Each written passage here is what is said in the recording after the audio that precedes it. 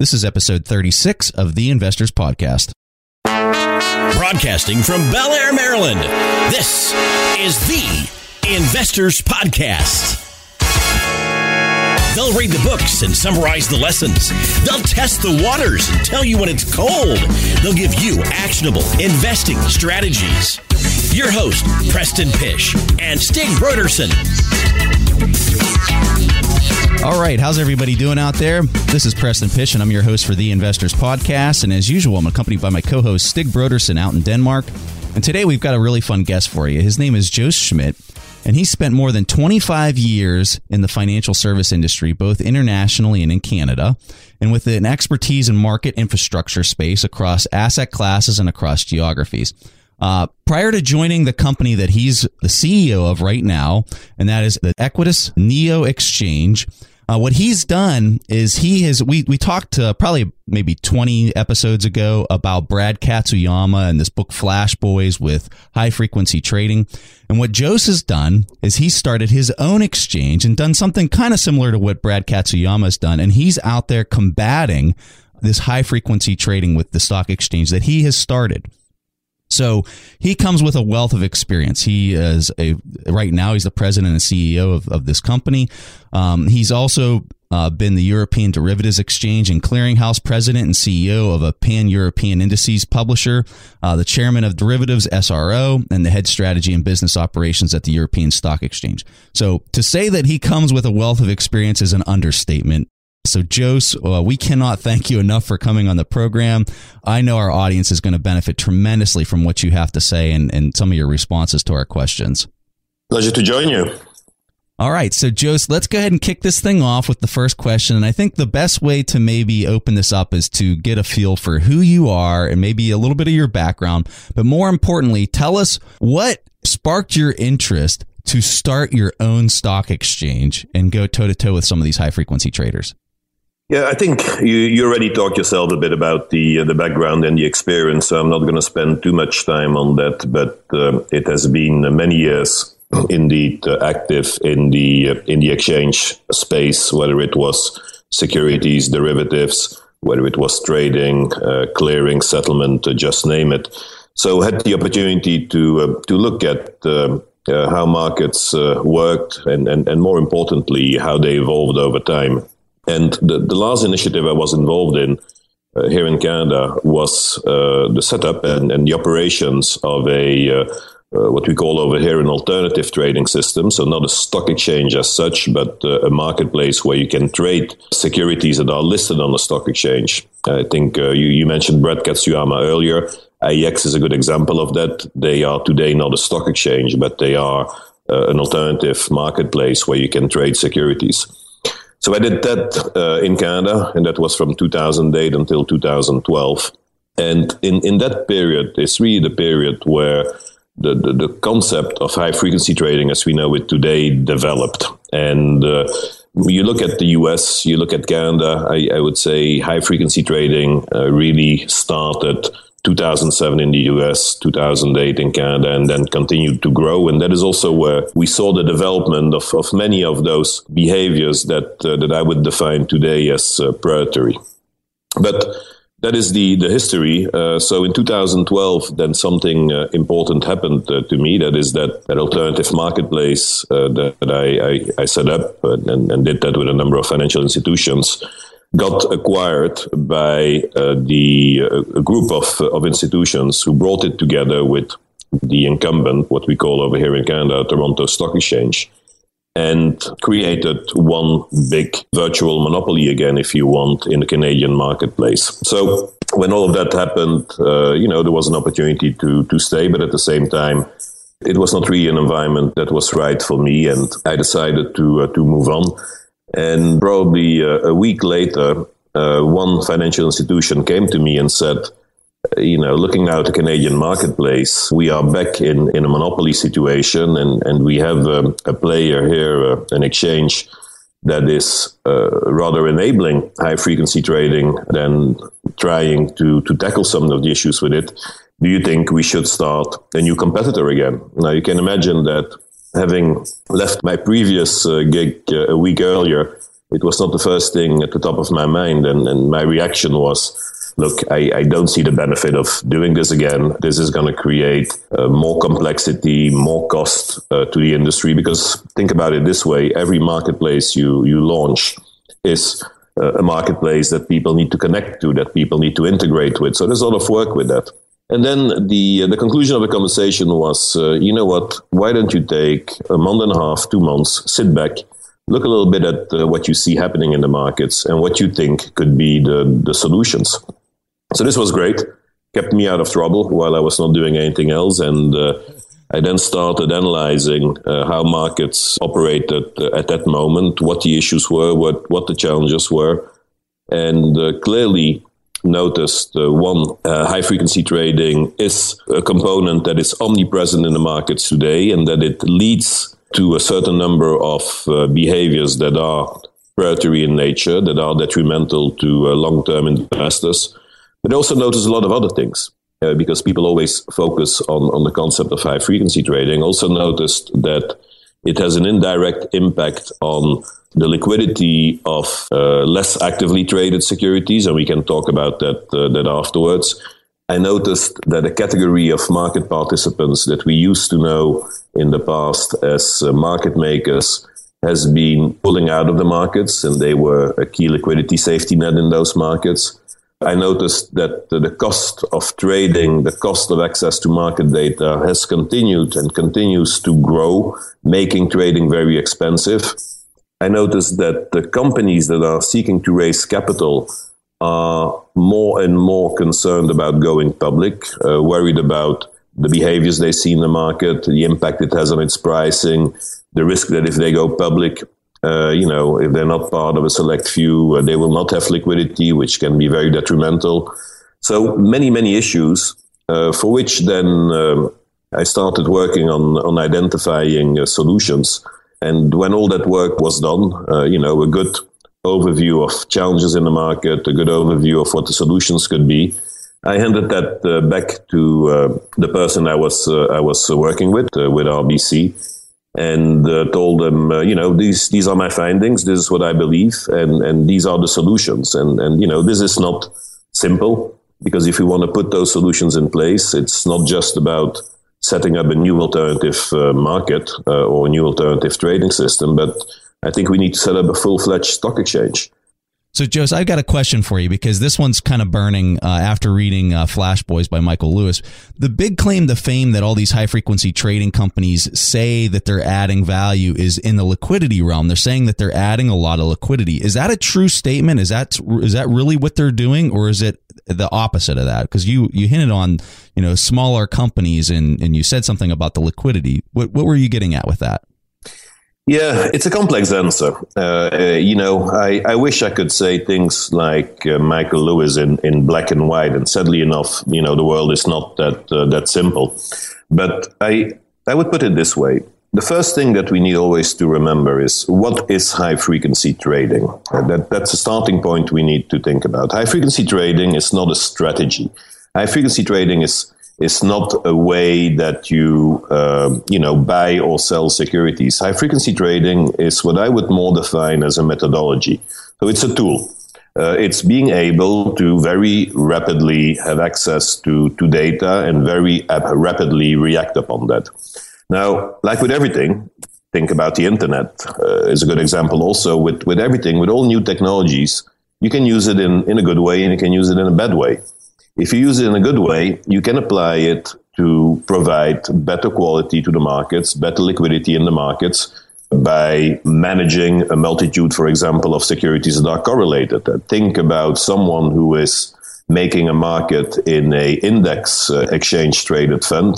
Well, he's not only making a market in that ETF, he also needs to be present in the related futures, the related options. So if you want to do that today in today's world and you don't have the right technology in place, you cannot provide a quality service. Another example, and high-frequency trading is a tool that can help you. Another example is arbitrage. If you want to make markets very efficient, having the technology that allows you to really do efficient arbitrage between a multitude of markets that are correlated is going to be good for liquidity. So those are good usages of high-frequency trading technology.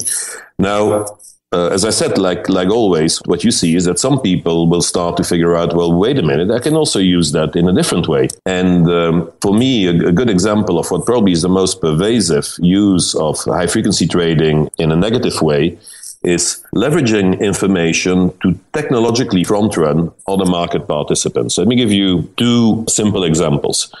We know today that certain firms are just sitting in the markets, lurking at what's happening in that market.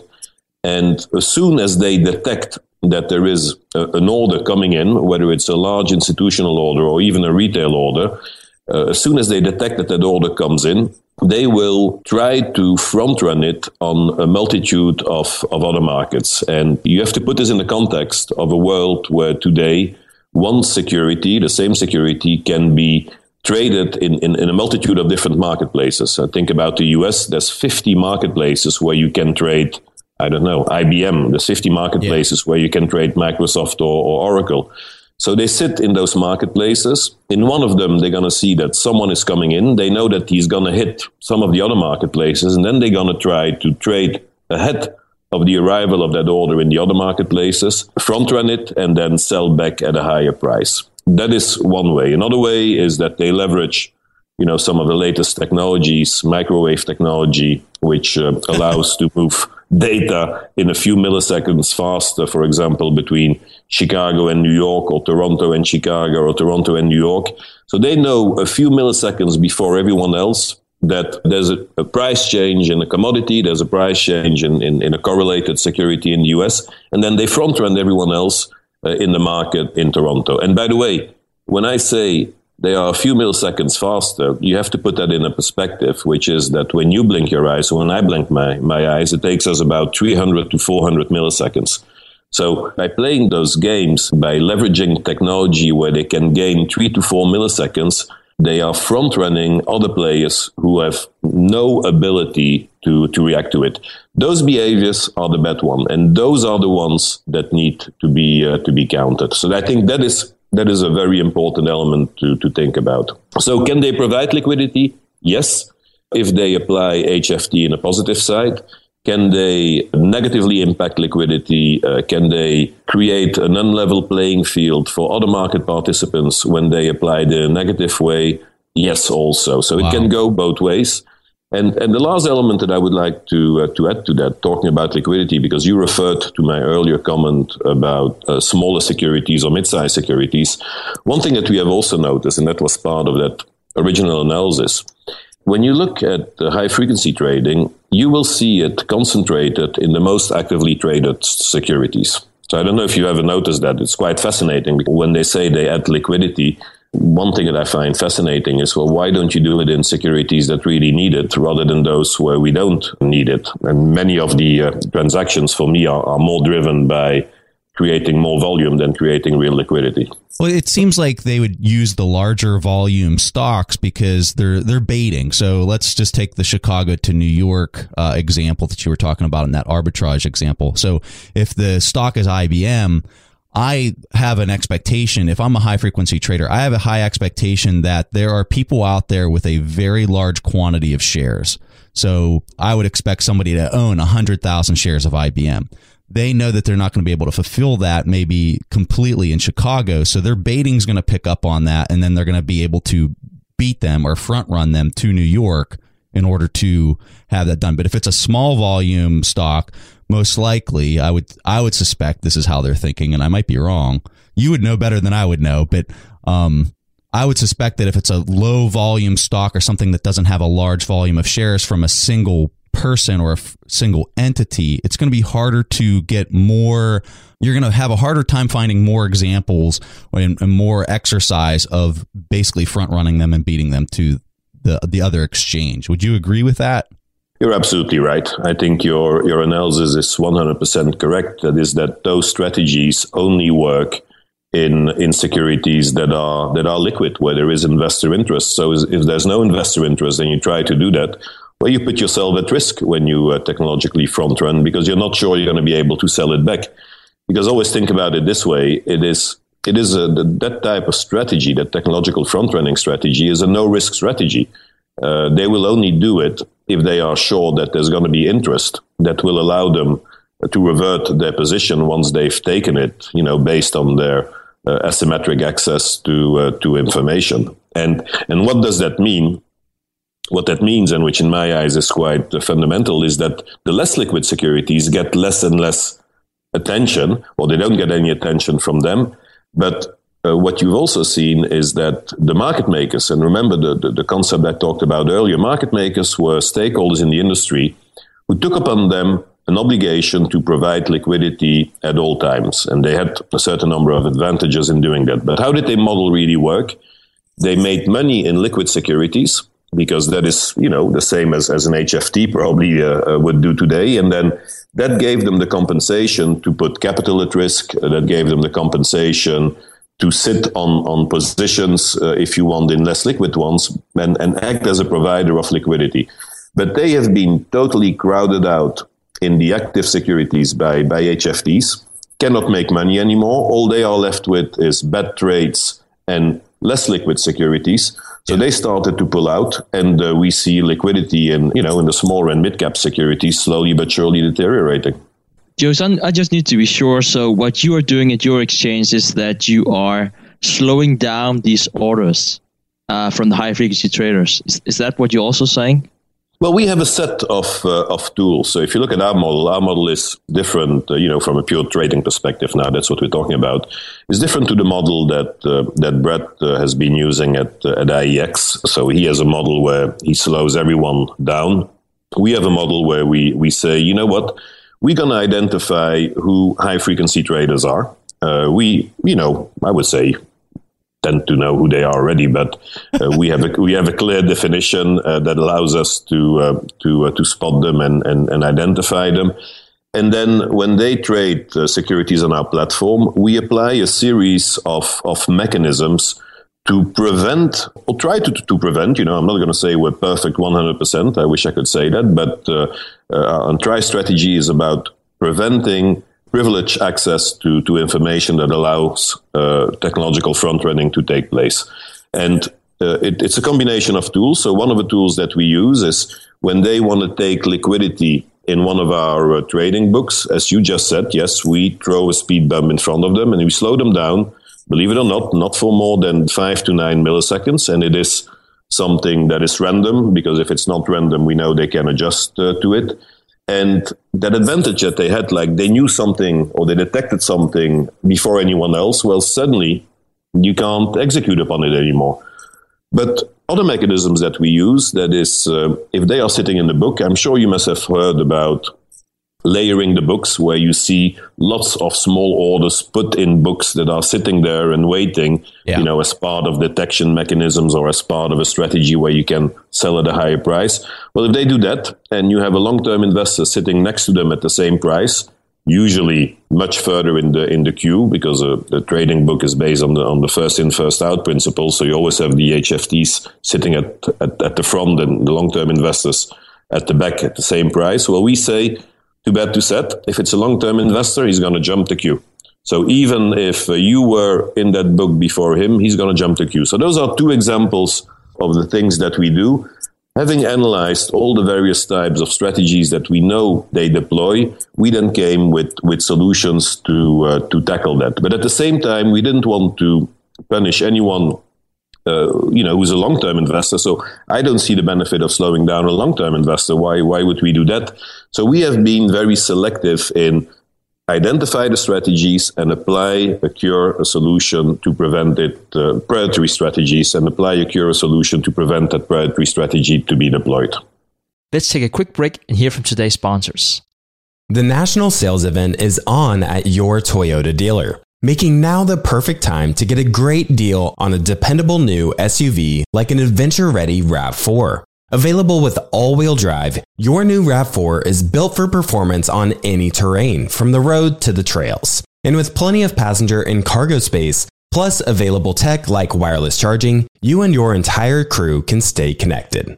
Or check out a stylish and comfortable Highlander with 3 spacious rows of seating for up to 8 passengers. And with available features like panoramic moonroof, you can sit back and enjoy the wide open views with your whole family. Plus, both RAV4s and Highlanders are available in hybrid models. So no matter your style, you can drive efficiently and save on gas. So visit your local Toyota dealer and check out amazing national sales event deals on RAVs, Highlanders, and more when you visit buyatoyota.com. That's buyatoyota.com. Toyota, let's go places. Hey guys, do you ever wonder how investors like Peter Thiel have Roth IRAs worth billions? Many do more than just save a portion of their income, invest it in the stock market, and cross their fingers and hope it grows enough to retire on. The secret is they use something called a self-directed IRA, which has all the tax advantages we love, but with a twist. Instead of being stuck with stocks, bonds, and cookie-cutter options, a self-directed IRA with New Direction Trust Company allows you to invest your retirement savings in what you know and what you're passionate about. From real estate to startups to gold and silver, there are nearly unlimited investment options. You could even finance and set the terms of a loan. You name it, NDTCO will help you fund it. We're not saying you'll be the next Peter Thiel, but we're not saying that either. Because his secrets are now your secrets. Check out New Direction Trust Company and self-directed IRAs today at ndtco.com and unlock the potential of your retirement savings. That's ndtco.com. The dream of owning a vacation home can be daunting. From finding the best guests to the maintenance to organizing the cleaners after every guest stay.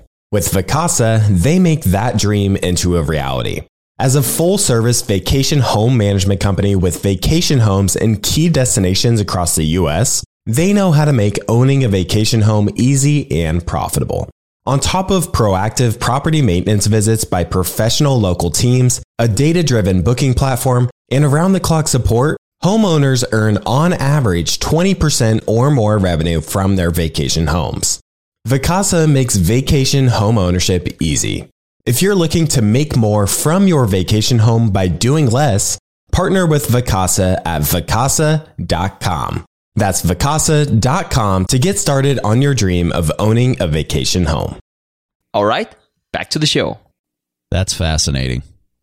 I'm just blown away. Now, do you run into any? So what you're talking about is basically I know who the person is that's coming to me, and if it's a person with a long strategy, we let them execute as normal. But if you're a person who's a short timer or has a real short strategy, we're going to assess whether we allow you to come in immediately based off of a random time delay. Did I catch it correctly?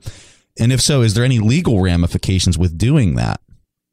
Well, I probably a couple of comments to it. So your assessment of what we do is correct. And it is, as I said, one of the strategies that we use, and we use many other ones. And by the way, what I would add to that is that we apply this to anyone we define as a high frequency trader. And before I answer your legal question, it's probably interesting to talk about that, because remember, I said that there is good behaviors and bad behaviors. So are we then impacting them both?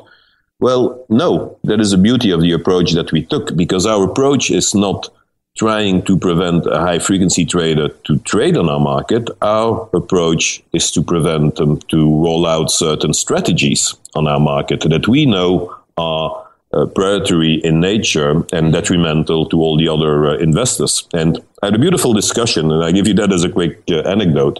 I had a beautiful discussion with a market participant who joined our venue and said, well, I want to be a real market maker on your exchange. I don't do any predatory strategies. I will just provide real liquidity. I'll take up an obligation in the liquid securities and the less liquid securities. So I assume that I'm not going to be subject to your speed bump. And I said to him, well, you are an high frequency trader. He says, yeah, but I only deploy good strategies. I said, if you only deploy good strategies, you shouldn't have a problem with the speed bump. and the discussion was over. But why do I give you that anecdote? Because I think it clearly defines what we seek to do. So we are not in any way, shape, or form anti-HFT.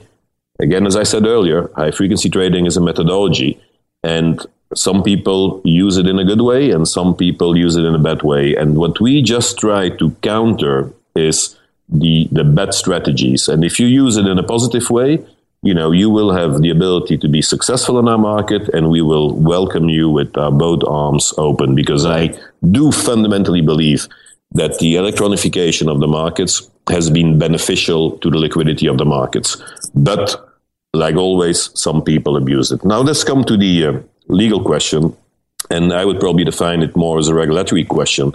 When we started this initiative, and I gave you a little bit the history and the background earlier today, all of that started at the end of 2012, and then the seed funding, from those 8 organizations came in, I think it was May or June 2013. And then we had a period of 8 months focused on discussing and presenting our solutions to the regulators, because the solutions that we came with, you're absolutely right, are totally different. When you say, I'm going to slow certain participants down, when you say, I'm going to change the way that priorities are taking place in a market, well, it's nothing to do with the way that things used to operate in the past. The models in the market is, everyone does whatever he wants, and you typically trade on the first in, first out principle. So this went against a lot of,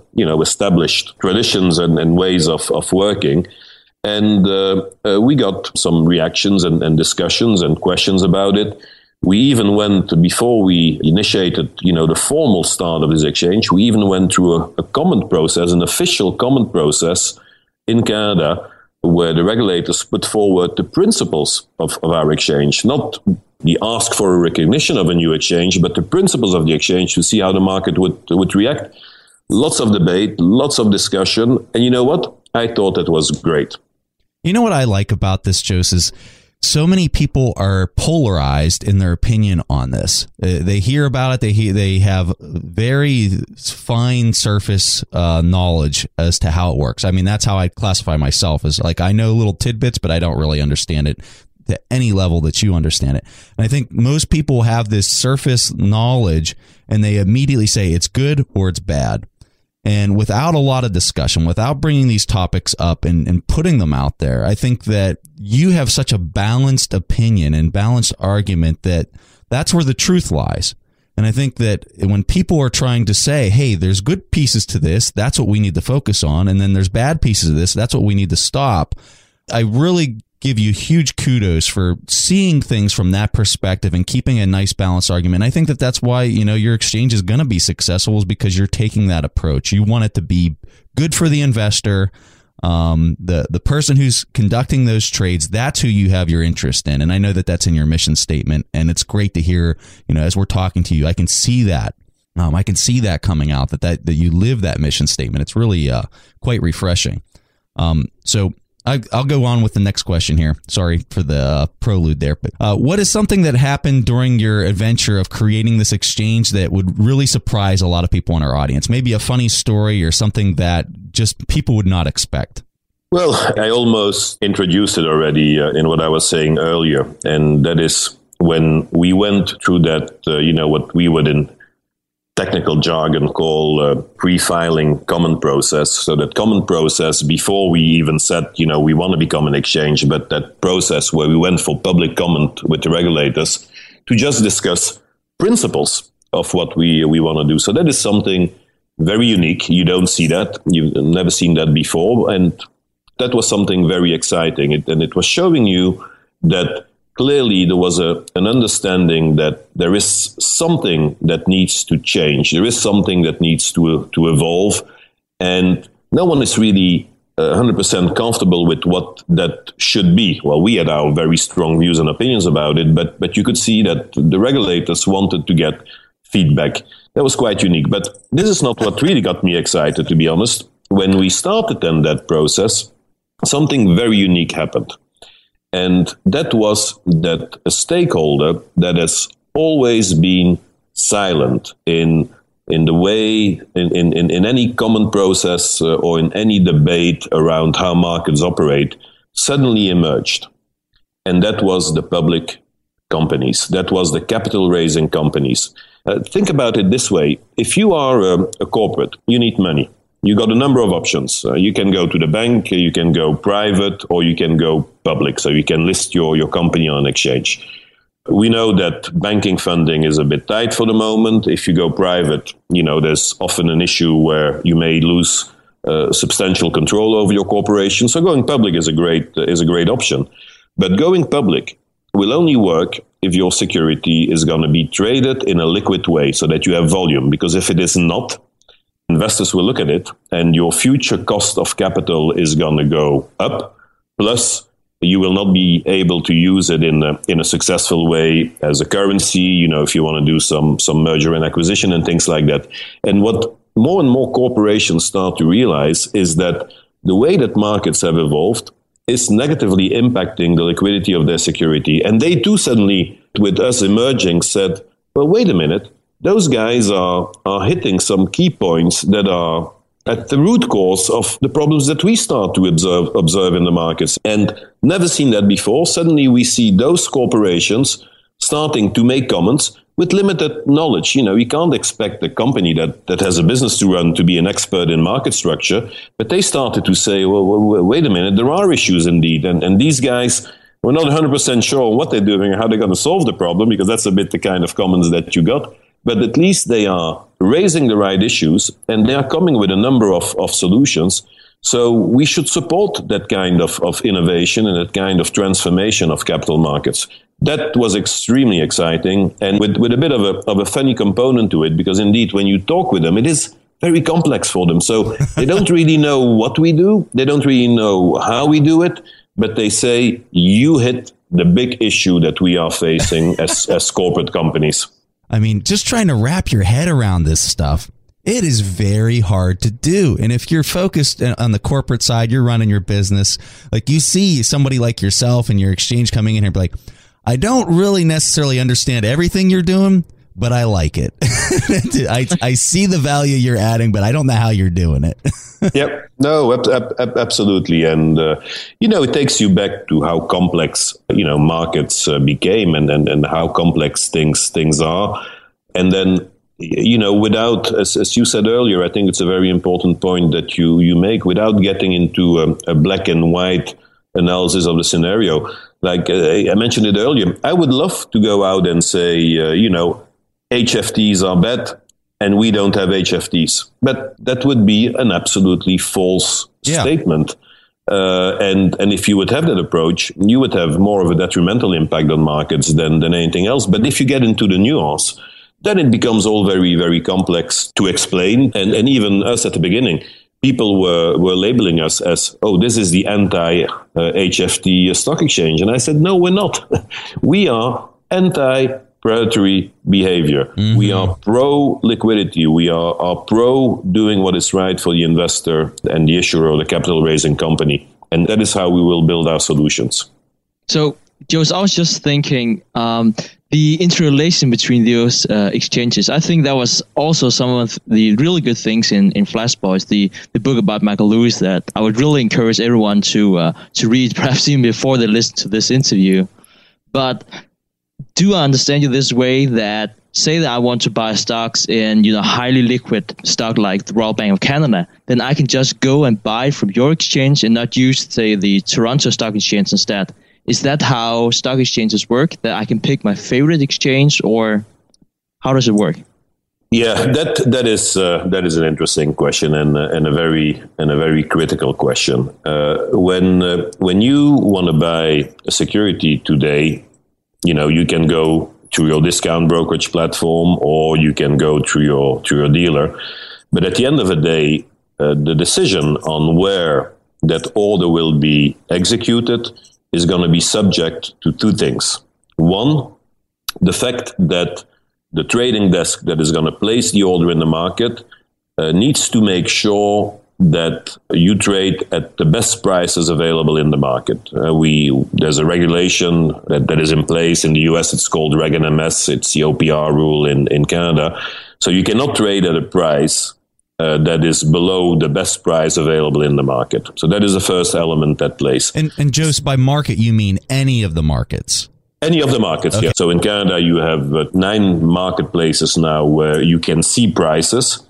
So you always have to send your order to the marketplace that has the best price.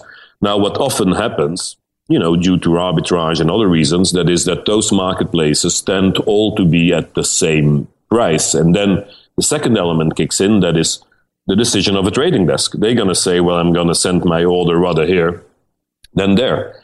And what drives that? Well, what should drive it is the market I go to, which one will have the highest probability that my order gets totally filled in one shot. What is the probability that the price is not going to move before I hit that market, and so on. So the key consideration that should drive it is best execution. But what we also see, Mary Jo White made a beautiful comment about it a couple of days ago when they started a new market structure advisory committee in the US, sponsored by the SEC, where she said, why is it that 90% of all the retail orders are being sent first to the marketplaces that gives the biggest rebates to the dealers? So what we see is that that's a very important element in that process also. And the risk with that is that high-frequency traders know that. And they know that an order is going to go first to a marketplace where, there's an incentive for the trading desk to set it. And then what is a typical strategy? They're sitting there, they see it coming in, they trade a very small part of it, and then they know that something else is going to come in all those other marketplaces. Yeah. And they are going to cancel their orders there, they're going to front run it, cancel their orders, and then sell it back at a higher price. That is typically, again, that technological front running. So can you now, as an investor, influence that? Well, it's very difficult, because you cannot say, I want, if different marketplaces have the same price at which I can trade, I want to go to the Equitas New York Exchange first. You don't have that on your discount brokerage platform. And if you work with your investment advisor or whatever it is, he cannot say send it to New York Exchange first, because that decision is taken centrally. So you cannot impact that directly. But what can you do? What you can do is two things. One, you can say, gentlemen or ladies, I want to understand how you are handling my orders, and ask for transparency. Start to raise the issue. When I look at the confirmation receipts of my own orders, I see exactly where they trade, what the first marketplaces they trade on, and then also how the price evolves. Can you explain me why this is happening? And I would like this to change going forward. So I think very important to start showing the industry that as an investor, we want to understand more about what's going on. And when we see things that we don't like, we want our instructions to be followed. And at the end of the day, we are the owners of the shares, no one else. So I think it's very important to raise the issue, ask for transparency, and start to feel empowered about doing it. Today, it's not something you can control yourself, but you have to start putting pressure on the system. The second element that you can do, and that is very exciting in what we see again around us, that is that we see some dealers starting to go public and say, by the way, we give you a choice. If you work with us, you can decide where your order is going to go first. And that is the beginning of tomorrow's world. Let's take a quick break and hear from today's sponsors. The national sales event is on at your Toyota dealer, making now the perfect time to get a great deal on a dependable new SUV like an adventure-ready RAV4. Available with all-wheel drive, your new RAV4 is built for performance on any terrain, from the road to the trails. And with plenty of passenger and cargo space, plus available tech like wireless charging, you and your entire crew can stay connected. Or check out a stylish and comfortable Highlander with 3 spacious rows of seating for up to 8 passengers. And with available features like panoramic moonroof, you can sit back and enjoy the wide open views with your whole family. Plus, both RAV4s and Highlanders are available in hybrid models, so no matter your style, you can drive efficiently and save on gas. So visit your local Toyota dealer and check out amazing national sales event deals on RAVs, Highlanders, and more when you visit buyatoyota.com. That's buyatoyota.com. Toyota, let's go places. As a person with a very deep voice, I'm hired all the time for advertising campaigns. But a deep voice doesn't sell B2B, And advertising on the wrong platform doesn't sell B2B either. That's why if you're a B2B marketer, you should use LinkedIn ads. LinkedIn has the targeting capabilities to help you reach the world's largest professional audience. That's right, over 70 million decision makers all in one place. All the big wigs, then medium wigs, also small wigs who are on the path to becoming big wigs. Okay, that's enough about wigs. LinkedIn ads allows you to focus on getting your B2B message to the right people. So, does that mean you should use ads on LinkedIn instead of hiring me, the man with the deepest voice in the world? Yes. Yes, it does. Get started today and see why LinkedIn is the place to be to be. We'll even give you a $100 credit on your next campaign. Go to linkedin.com/results to claim your credit. That's linkedin.com/results. Terms and conditions apply. As many of you know, I love studying businesses and networking with business owners. The more I've studied businesses, the more I've realized that starting and scaling your business is easier than ever because of companies like Shopify. Did you know that Shopify powers 10% of all e-commerce in the US? Shopify is the global force behind Allbirds, Rothy's, and Brooklinen, and millions of other entrepreneurs of every size across 175 countries. Shopify is the global commerce platform that helps you sell at every stage of your business, from their all-in-one e-commerce platform to their in-person POS system. Wherever and whatever you're selling, Shopify's got you covered. Shopify even helps you turn browsers into buyers with the internet's best converting checkout, up to 36% better compared to other leading commerce platforms. What I personally love about Shopify is that it's the turnkey solution to kickstart and grow your business, and they are totally committed to giving you the necessary tools to succeed as a business owner. Plus, they have an award-winning customer support team there to help you every step of the way. Because businesses that grow, grow with Shopify. Sign up for a $1 per month trial period at shopify.com/WSB. That's all lowercase. Go to shopify.com/WSB now to grow your business no matter what stage you're in. That's shopify.com/WSB. All right, back to the show. Wow, that was really insightful. This is a question I'd like to ask everyone that we have on the podcast. Looking at what you have said about the exchange and the vision, also the mission about the exchange, do you have any books that has shaped your life personally that you really think this is something you want to give to other people if you could? Here I'm going to take you by surprise because I'm going to talk to you about a book that has nothing to do with the industry, but you can link it back to our vision, our mission. And the book probably impacted me most, and I've had the opportunity to read a few in my life, many linked to the industry, which were usually quite boring, to be honest with you. but I read, I think it was probably a good 5-7 years ago, Short History of the World, which was a book written by A.G. Wells in the early 20s. And what that book is doing, it is giving a bit of a holistic overview, based on the knowledge and the scientific knowledge at that time. So we're talking early 1920s, of the evolution of Earth and mankind since inception until then. And remember that it ended pretty much just after World War I. And what struck me with that book is how it was showing the entire continuum of history and how history evolves and how it predicts things and how things can go in a good direction, can go in a bad direction. And then it was showing that globally, not just focusing on our Western culture, but looking also at what's happening, in Asia. Like if you think about the entire period of enlightenment of the Greeks in the 6th century BC, something exactly very similar happened at the same time in China.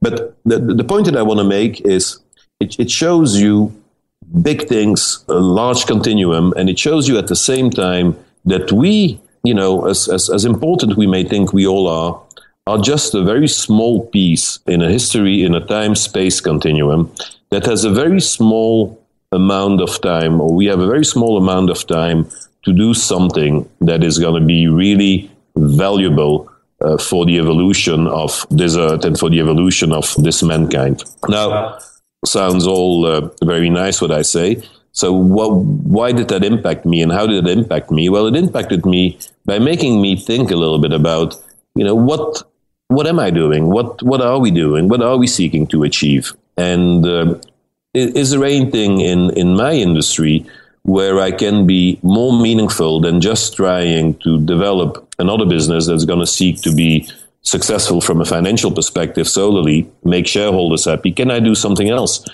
And I would say that type of realization of who we are, in what continuum we live, made me think a bit about, can I do something more? Can I do something different? Can I do something transformational that can represent at the end of the day some form of legacy for the better of the industry that I know and that I'm good in? And if you want to be meaningful in your life, you have to do something that is really about making things better. And when I then take that back to the Equitas Neo Exchange, the Equitas Neo Exchange is not something I did because I wanted to have a job. It's not something I did because it is something that could generate big returns. It's something I did because I fundamentally believe that we have issues. I fundamentally believe there are solutions. And I fundamentally believe that it's an incredible opportunity to do what is right. I'll tell you what, Jos, that was fantastic. I love the book recommendation. I love how you put your perspective in there of, go after it, make a difference. And I think for a lot of people, they can be inspired by listening to a person like yourself who, you're a big dreamer. You don't stand up your own stock exchange on a whim. This is not an easy task. And to do it in such a highly complex and highly technical industry just is an inspiration for people listening to this so that they can take that same motivation and take it as, you, the listener out there, you have that thing that you can make a difference in. And it might be something really big. And look at Jos, look at what he's doing. He just went after it. And I think for all of our listeners, that's exactly what they can take away from this interview is they can go after it. They can make a difference and shape the world around them. It's just awesome. I loved this interview. I really thoroughly enjoyed hearing your perspective on this. It was kind of neat to hear the other side of the coin to Flash Boys, because I think Flash Boys definitely paints HFT in a very bad light. And it's kind of neat to see a person like yourself basically combating the high frequency trading, the negative piece of it, and then also having the courage to talk about the positive pieces of it too, and how it is adding liquidity, but maybe in the wrong areas or in the wrong types of companies. So that was just fantastic. I really enjoyed this. Thank you. The one comment that I would add about Flash Boys and the way to look at that book, so Stig, you make the comment earlier, people should read it. Well, yeah, I will recommend the same. And then, I got sometimes reactions back. Why you tell people that they should read it? This is too negative. This is, someone who's saying markets are rigged. This is not good for investor confidence. Just name it. And my view is you should read it because in that book, there is a lot of elements that are correct. When you look at the way that some of the strategies are being depicted and what kinds of things are happening in the markets, it's absolutely true. So don't tell me that that's not true. But then the problem, of course, with a book is that a book needs to simplify. It needs to turn the world in black and white. You want people to read the book, get excited about the book. You don't want them to read 20 pages and then put it down and go like, Jesus Christ, I don't know what's going on over here. I don't understand it. So it is a simplification of things, but at the same time, there's a lot of truth behind it. And by the way, yes, we have an investor confidence crisis. Let that be very clear. It's not going to help us by saying the markets are rigged. I think what we should say is that there are issues in the markets. The markets have a fairness issue. They need to be transformed into more of a level playing field. And there are solutions to do that. And those solutions are being put in place today. But what the book has done, and, there I say thank you to Michael Lewis. What the book has done, it has put these issues at the forefront of everyone's mind. It has initiated a wave of transparency.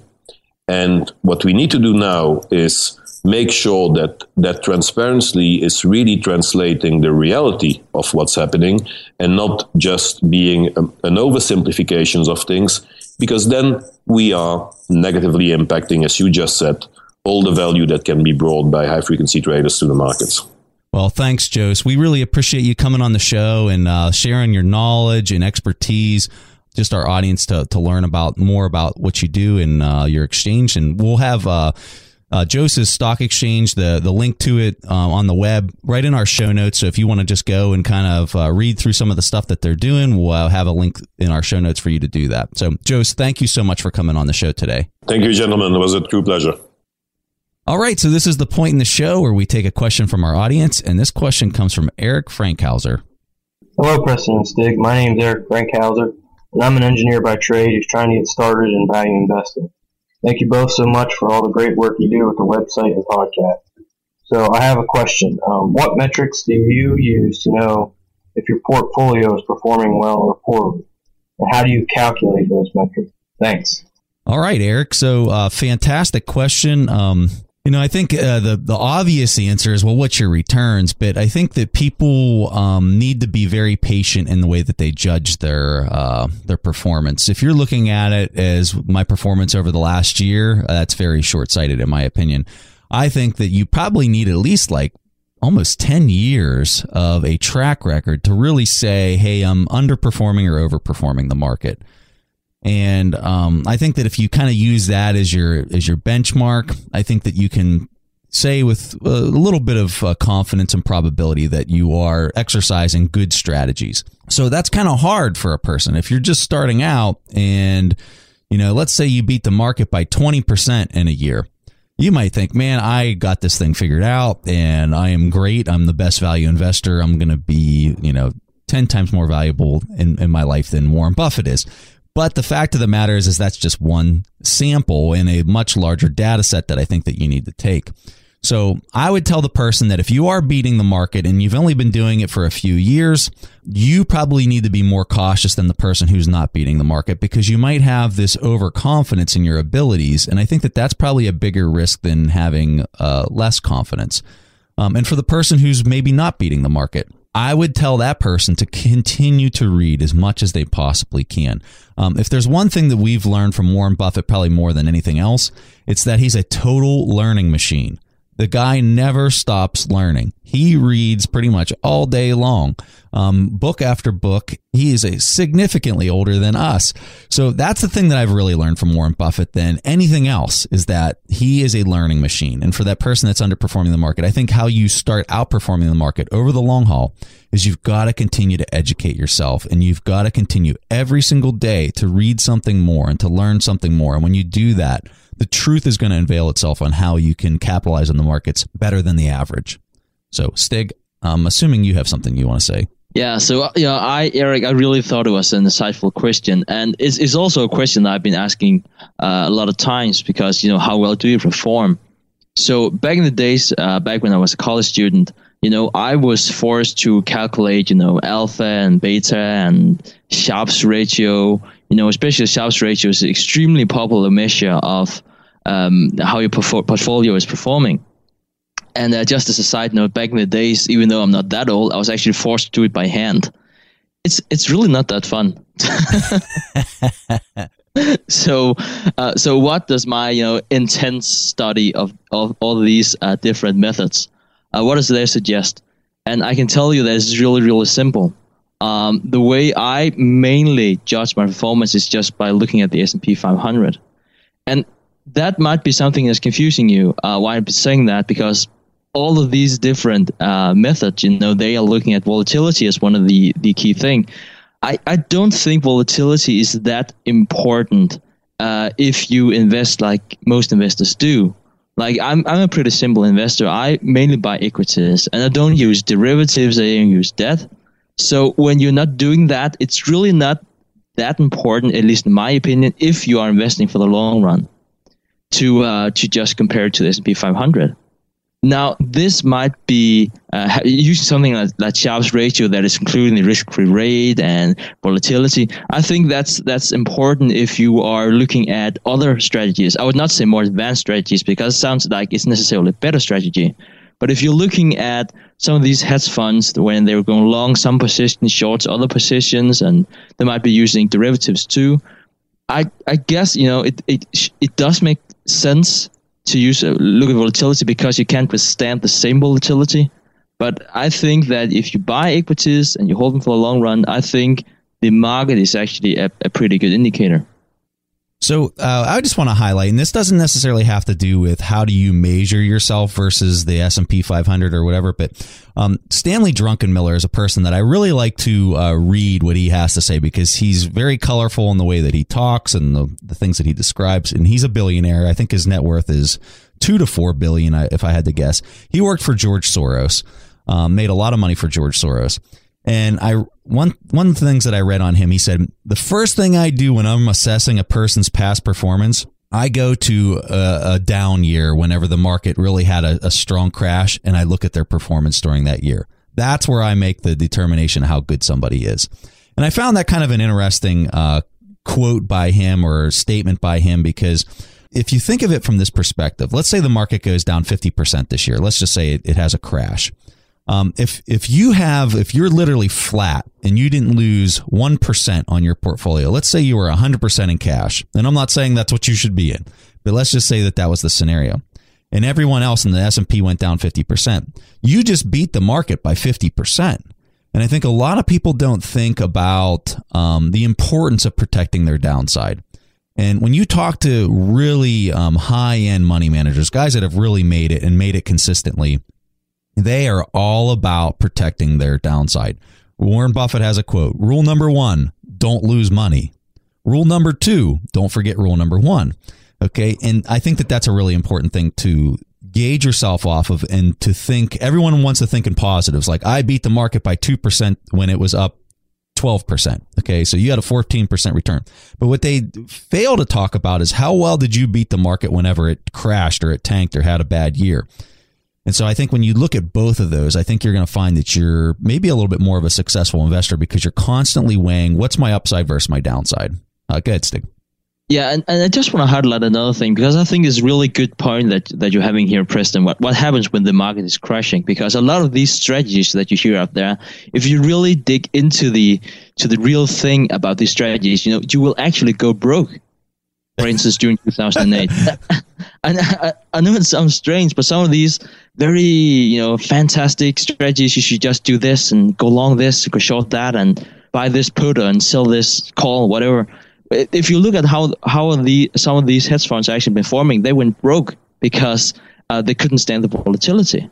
Yeah. So that's why I'm saying, in my opinion, I might be comparing to S&P 500 or the world index, whatever I'm investing in, but I do think it makes a lot of sense if you look at, other types of portfolios and definitely funds to look at some of those metrics when you include this, the volatility, because a lot of these fantastic strategies, and I'm saying fantastic because I don't mean that, they can't withstand all of that volatility. And I just think that's something to remember. Now, when the market's up, everyone can make money, and that's really not the time to compare.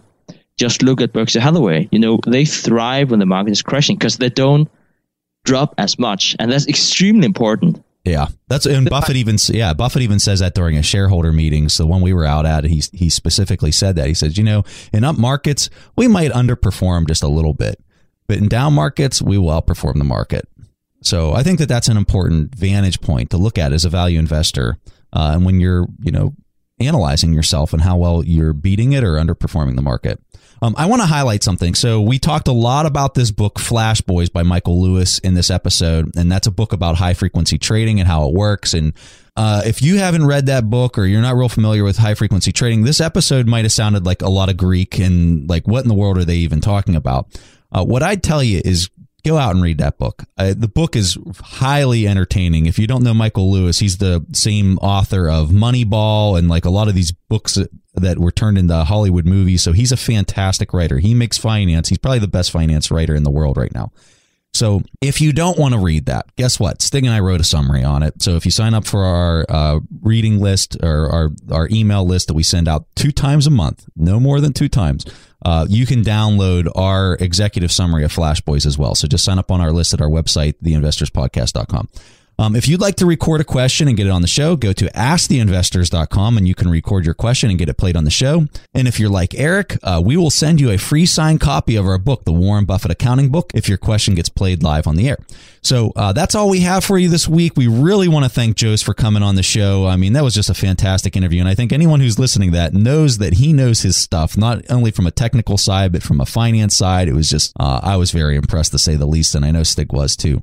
So thank you so much for being in our audience. If you have time, go to iTunes and leave us a review. That really helps us out. And we just really appreciate everything that you guys do for us. So we'll see you guys next week. Thanks for listening to The Investors Podcast. To listen to more shows or access to the tools discussed on the show, be sure to visit www.theinvestorspodcast.com. Submit your questions or request a guest appearance to The Investors Podcast by going to www.asktheinvestors.com. If your question is answered during the show, you will receive a free autographed copy of the Warren Buffett Accounting Book. This podcast is for entertainment purposes only. This material is copyrighted by the TIP Network and must have written approval before commercial application.